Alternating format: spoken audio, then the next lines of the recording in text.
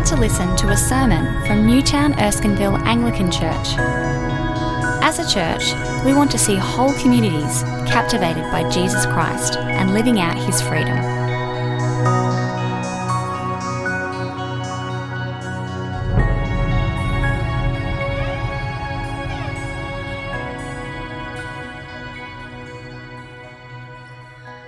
Tonight's first Bible reading comes from Ecclesiastes, chapter 5, starting at verse 8.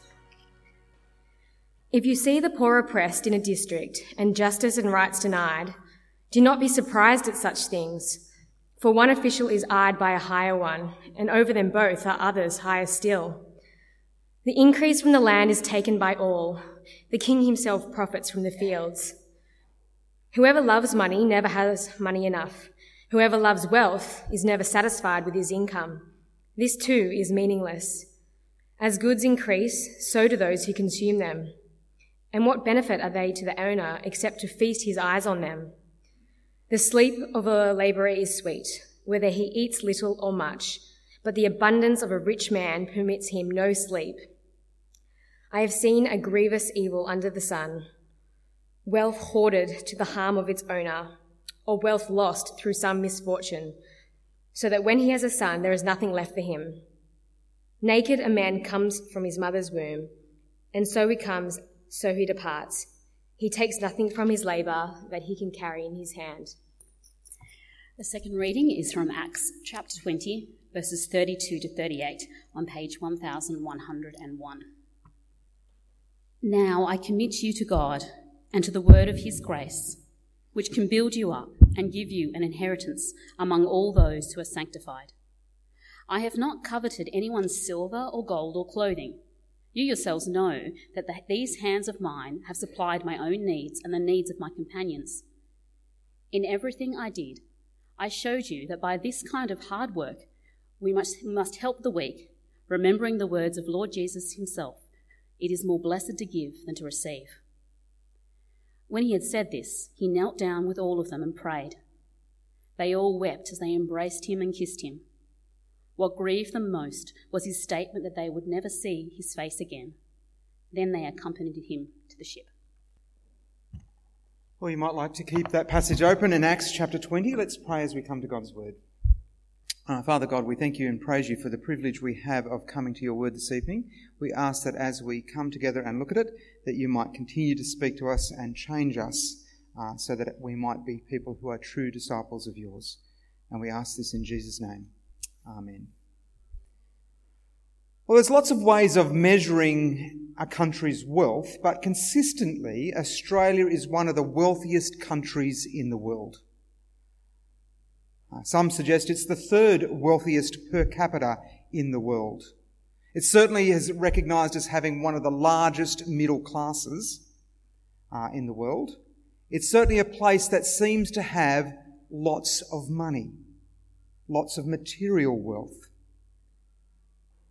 When it comes to Sydney, we have a particular fixation with material wealth. British psychologist and author Oliver James wrote a book called Affluenza.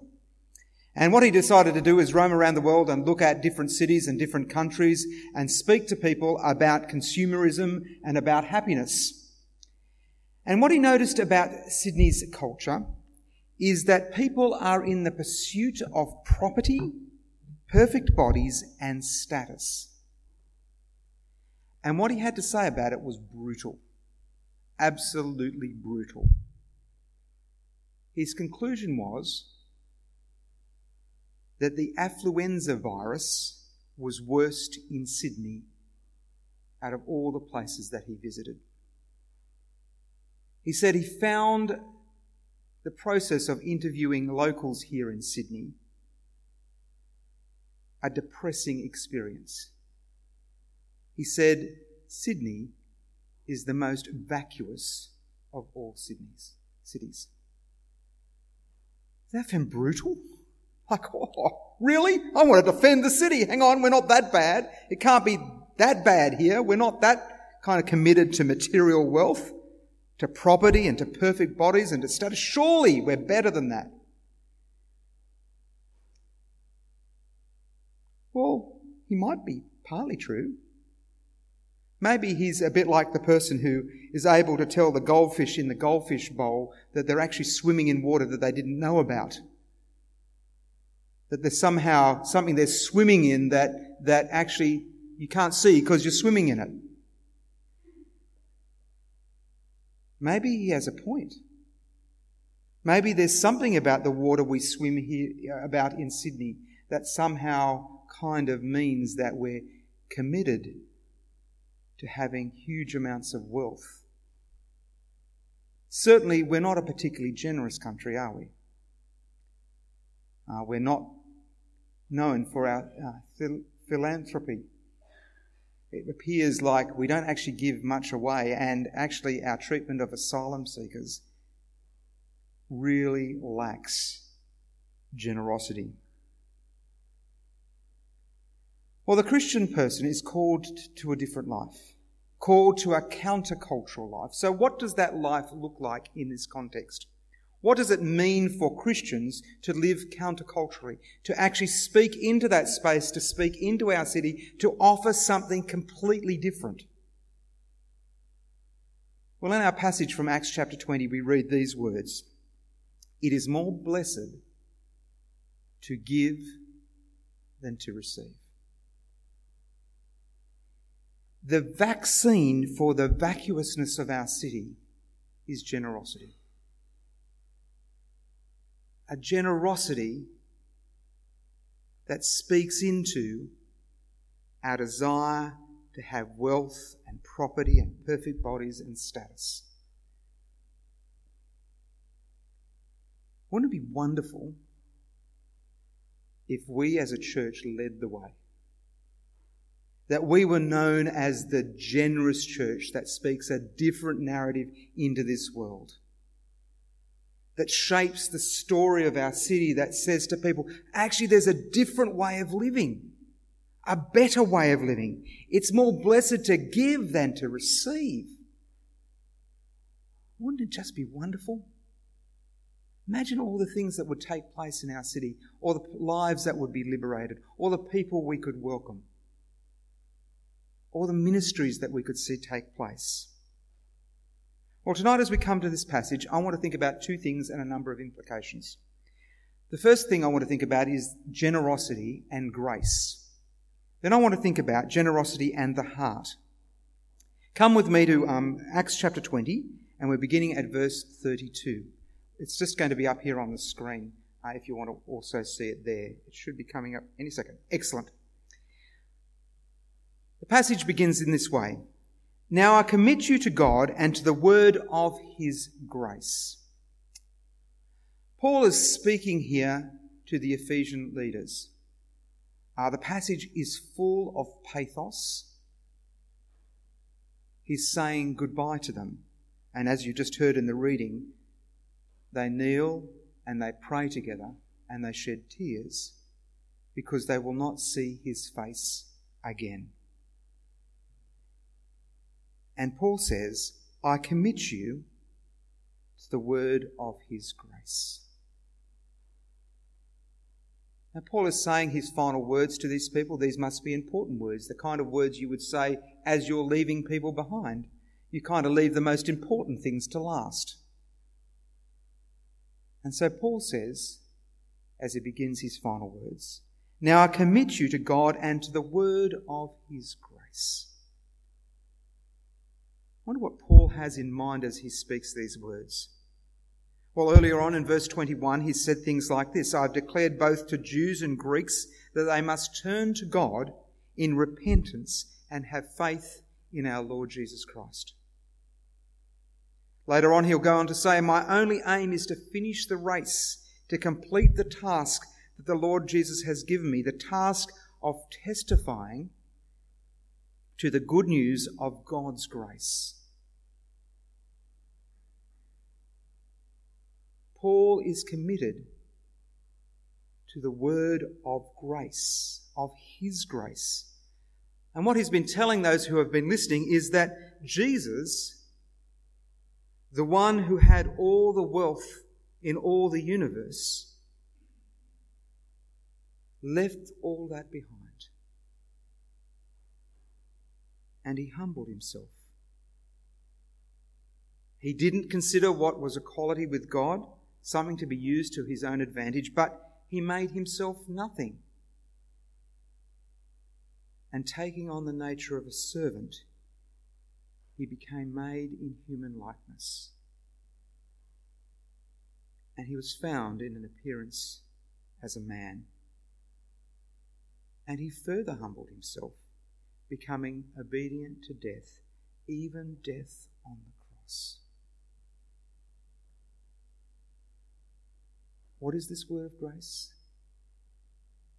God of the whole universe comes to us in his Son, reaches out to us, and calls us to himself at great cost. Obedient to death, even death on the cross. And the thing about it is, we didn't deserve it. We didn't want it. We've been going our own way, doing our own thing, not actually interested.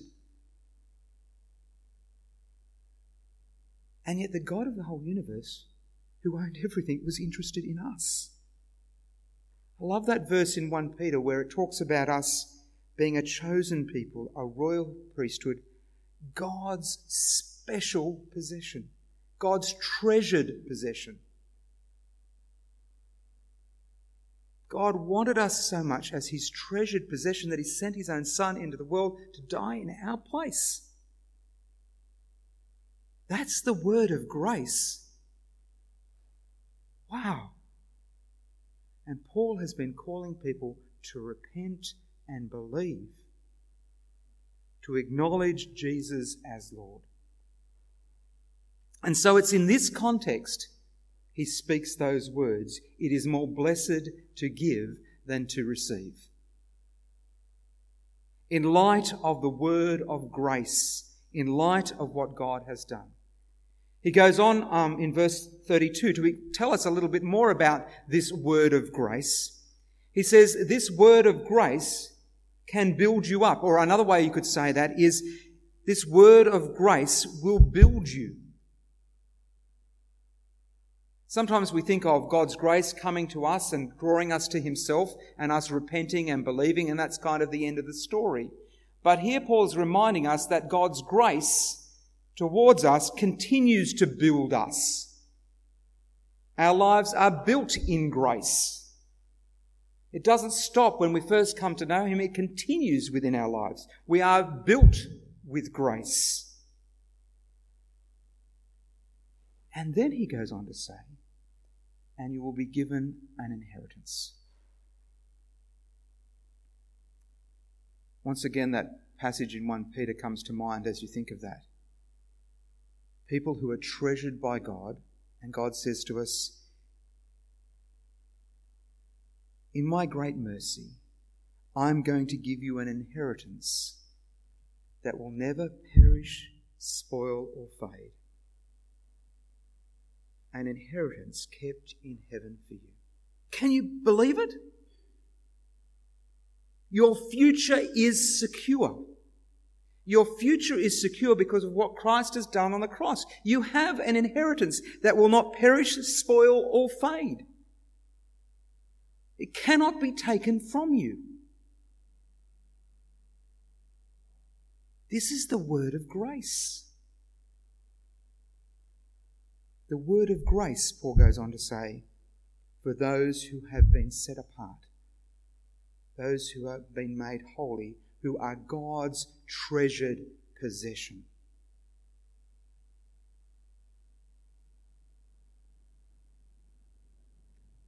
Well, Paul clearly understands this word of grace deeply within his life. And it's affected the way he's able to be generous. He knows what it means to be more blessed to give than receive.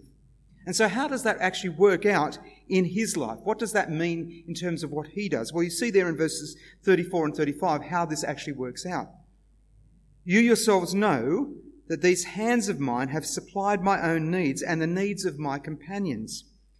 In everything I did, I showed you that by this kind of hard work we must help the weak, remembering the words of the Lord Jesus himself. it is more blessed to give than to receive. Now, this is not the only way Paul operated. He operated in lots of different ways as he preached the gospel to people. Certainly he received gifts from people. He supported people by people in their various houses. But in this instance, he's reminding us that he's actually worked as well. And the reason that he worked is he didn't want to be a burden to those who he's preaching the gospel to. He wanted it to be about a word of grace. And indeed, as he worked, he supported his companions. He's describing how this word of grace has shaped his generosity in his life. It's descriptive, not prescriptive. It helps us see the way he's applied it to his life. And what he wants to do, I think, is make the distinction between preaching the gospel because you're paid to do it and preaching the gospel because of the word of grace. And that's an important distinction because very often people can think of ministers and other people being paid to preach the gospel. And it kind of tarnishes the word of grace if that happens. Now, I have a story of some missionaries before World War II who were working in tribal areas of Malaysia. And they were finding things really, really difficult. They didn't seem to be getting much traction. They'd been working for a number of years amongst tribal people, finding it very difficult to preach the gospel. The war years came, and they were incarcerated and interned in POW camps. Life became extremely difficult for them. But after the war, they decided to remain, and they were poverty-stricken. They hardly had enough money to feed themselves. They had to live day by day, but they were determined to spread the word of grace. And all of a sudden, those people who saw them there, the tribes that they'd been speaking to, suddenly went, "Oh, these people are not being paid by the British to come and speak to us, like the government people we know. These people are different. They're given up everything to be here." And when people came to understand that they were preaching because of the word of God's grace, it transformed them. And lives began to change because they realised that the people who were amongst them, the missionaries who were amongst them, were there because of God's grace, not because of the money that they were earning. Now that's the kind of thing that takes place actually largely in our churches, and there's a distinction that's made in many of our churches around this, because I don't want to be paid to preach. It does something to your preaching if you're paid to preach. In our churches we receive a stipend. People generously provide so that I'm freed up to do ministry. That's the best way to think about it. I'm not paid an hourly rate or anything like that. This church generously provides for me and the other ministry staff so that we're freed up to do ministry. I used to love it when I went into high school scripture and the kids would be sitting there and they'd say, "Sir, you're just paid to tell us about Jesus." And I'd say, "Actually, no, I'm not paid at all to tell you about Jesus. There's a church down the road that really cares about you knowing about Jesus. And so they've freed me up so I can come here. But I don't have to be here. I want to be here. I want to tell you about the word of His grace." And it's a beautiful thing to be freed up to minister in that way. Now, Paul's applied it in a particular way, but there's lots of different ways we can apply the word of this grace in terms of generosity. And Paul is saying, let the word of grace shape the way that you are generous. He's giving us an example, but his principle is the word of grace needs to shape our hearts and our lives. Well, if the word of grace shapes us, it's also true that if we're not generous, then perhaps the word of grace hasn't shaped our hearts. if we're not people of generosity, then perhaps this word of grace hasn't impacted us in the complete way it could. Perhaps you find yourself struggling with this notion of generosity. Or worse still, sometimes you might think you're being generous, but actually you're trying to manipulate God. I remember I was 10 years old and I saved up $10. Like $10 was a huge amount of money, like so much money. We didn't get much pocket money, but I saved $10. And then I put it in the plate. People were pretty stunned. You put $10 of your pocket money in the plate? Somehow, though, I'd got it into my head that God will bless you tenfold if you give.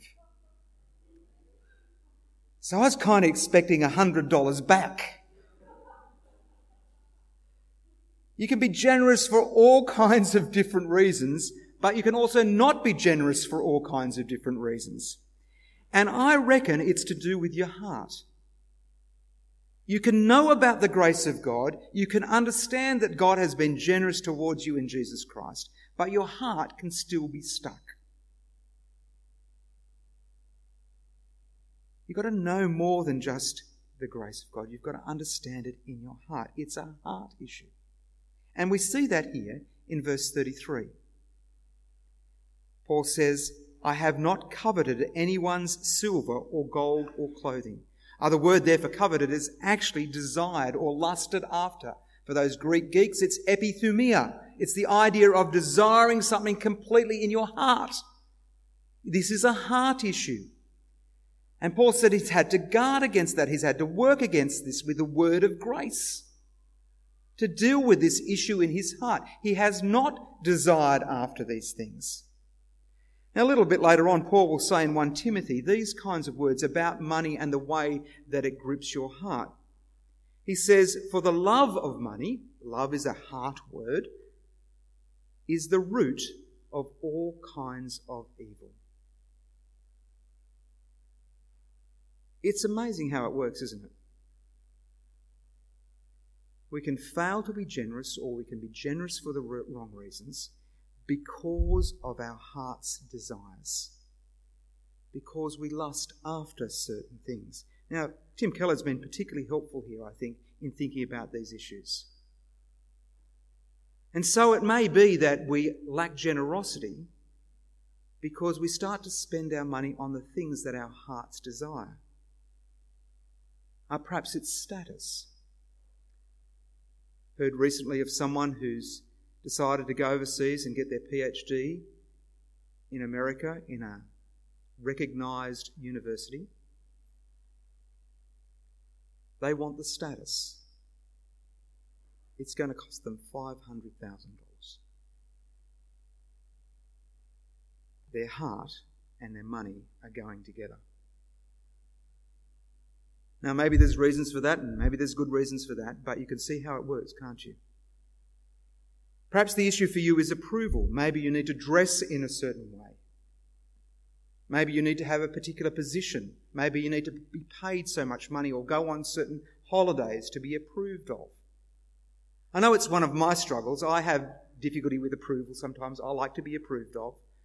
And so the way that works out in my own life is that I feel like I need to know lots of stuff. Because I'm a minister and people expect me to know stuff. And so I have no problem at all spending money on books. And what made it worse is Amazon, where you can just click the thing and buy the book online. So I've got all these books sitting there that I actually haven't read.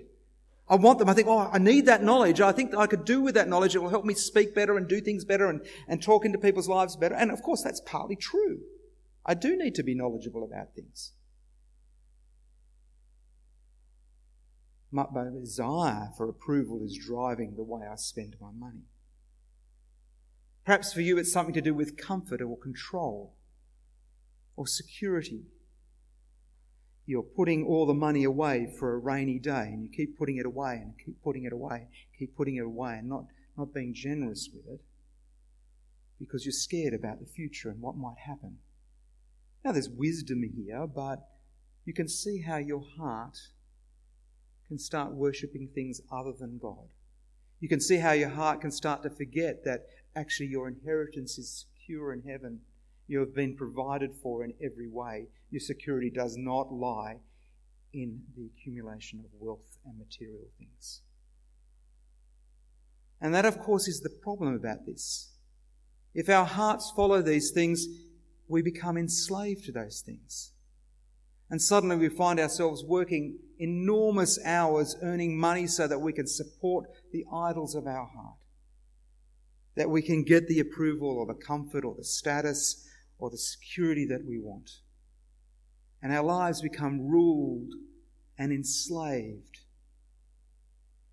because of the love of money, which is the root of all kinds of evil. So how do we deal with that? We know that the grace of God is something that should be working in us. But how do we deal with that? Well, during the week, Matteroni had his annual Facebook post. I love this team, by the way. We have it. We'll put that up in a minute. I love the team that I work on. It's so diverse. We have Roger Fitz posting every hour, Matt posting once a year. But you know when Matt posts, it's going to be gold, and it was. This is part of the poem that he posted, which I think speaks to what we're talking about tonight. Let me read it for you. We can put it up on the screen now. Immortal heat, O let thy greater flame attract the lesser to it. Let those fires which shall consume the world first make it tame, and kindle in our hearts such true desires as may consume our lusts and make thee way. Then shall our hearts pant thee. Then shall our brain all her invention on thy altar lay.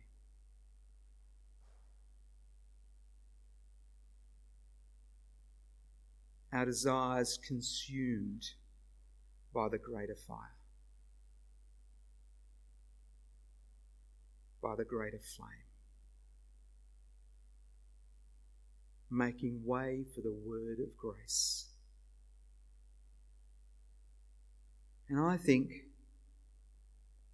the extent to which the fire of the word of grace consumes our lusts and our wrong desires is to the extent that we can be generous with all that God has given us.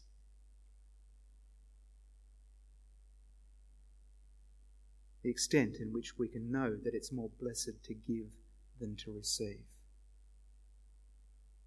And so we need to let that flame, that fire, that word of grace consume us and deal with all those other desires and things that lead us astray. Well, what are some of the implications? How does this actually work out in our lives? Well, just now you heard a report on parish council and how things are going and how the finances are going here. And in some ways, I'm a little bit reluctant about those reports. We have a bit of a conversation at parish council about how best to do this and how often to do these reports and how to best meet our budgets, because frequently, in most churches, you get a little bit behind and you kind of want to reach your budget and then you're thinking about new things. And I'm always just a little bit reluctant. Not that I don't want to be transparent. I want people to know what's going on, but I don't want to be motivated by the fact that there's a budget and we need to meet the budget. That feels wrong to me.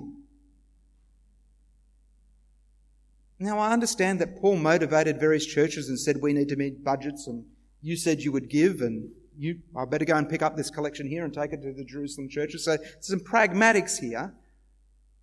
But imagine if we were a whole church transformed by the grace of God, by the word of grace, and we really, really let the truth sink into our hearts that it's more blessed to give than to receive.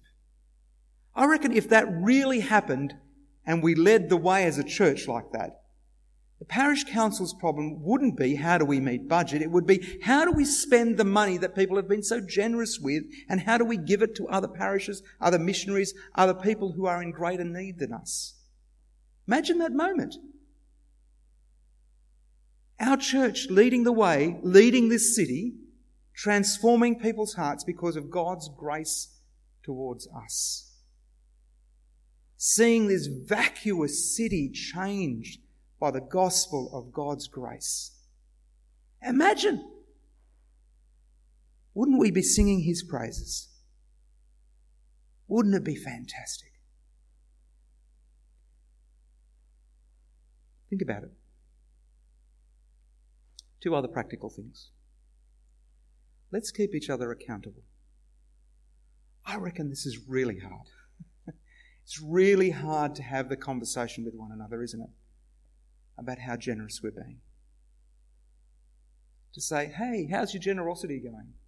Whether it's in time or money or gifts. We kind of find that really difficult, but hey, we want to see each other grow. We want to be built by the gospel of grace.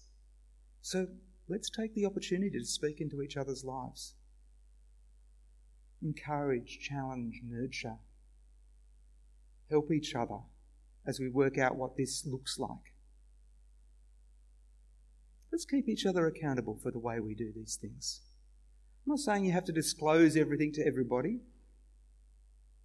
Just talk it over with people. Maybe think about it in your small group and how it works out in your small group. Talk about what you do. What's the best way forward? You'd be surprised. This church has some very, very generous people, and they're wonderful examples of what that means. I met someone recently who said to me, I didn't actually get much teaching on being generous when I became a Christian. And why didn't you as a church teach me a little bit more about being generous? That's a good point. Probably didn't talk about that much. Yes, I'll have to think about how we do that. What do we do? Then this person went on to say, and I was just so encouraged. They said, my income's different every single week. I don't know what I'm going to get in. I just have one of those jobs that pays me something different every week. But the first thing I do when I get my income is I work out how I'm going to be generous with what God's given me. And then I work out what to do with the rest of my income. Isn't that amazing? That's a grace-shaped heart, can I tell you? That's someone who's got God's grace in terms of generosity. So, my last point is, plan to be generous. It's good to be generous in terms of spontaneity. It's good to do that, of course it is. To see a need and to be able to support someone generously. But plan to be generous. Sit down and look at your budget and say, hey, how am I going to be generous in this coming year? How can I be generous with God's grace that he's given me, all the things that he's given me at this stage? What can I do? Because I want a grace-shaped heart. Let me pray. Father God, we are just astounded at how generous you have been towards us in your Son.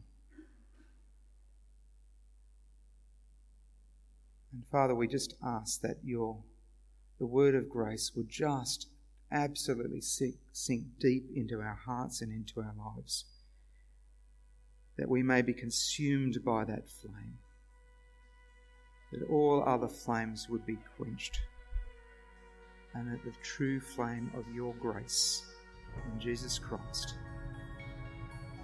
might shape the rest of our lives. We ask this in Jesus' name.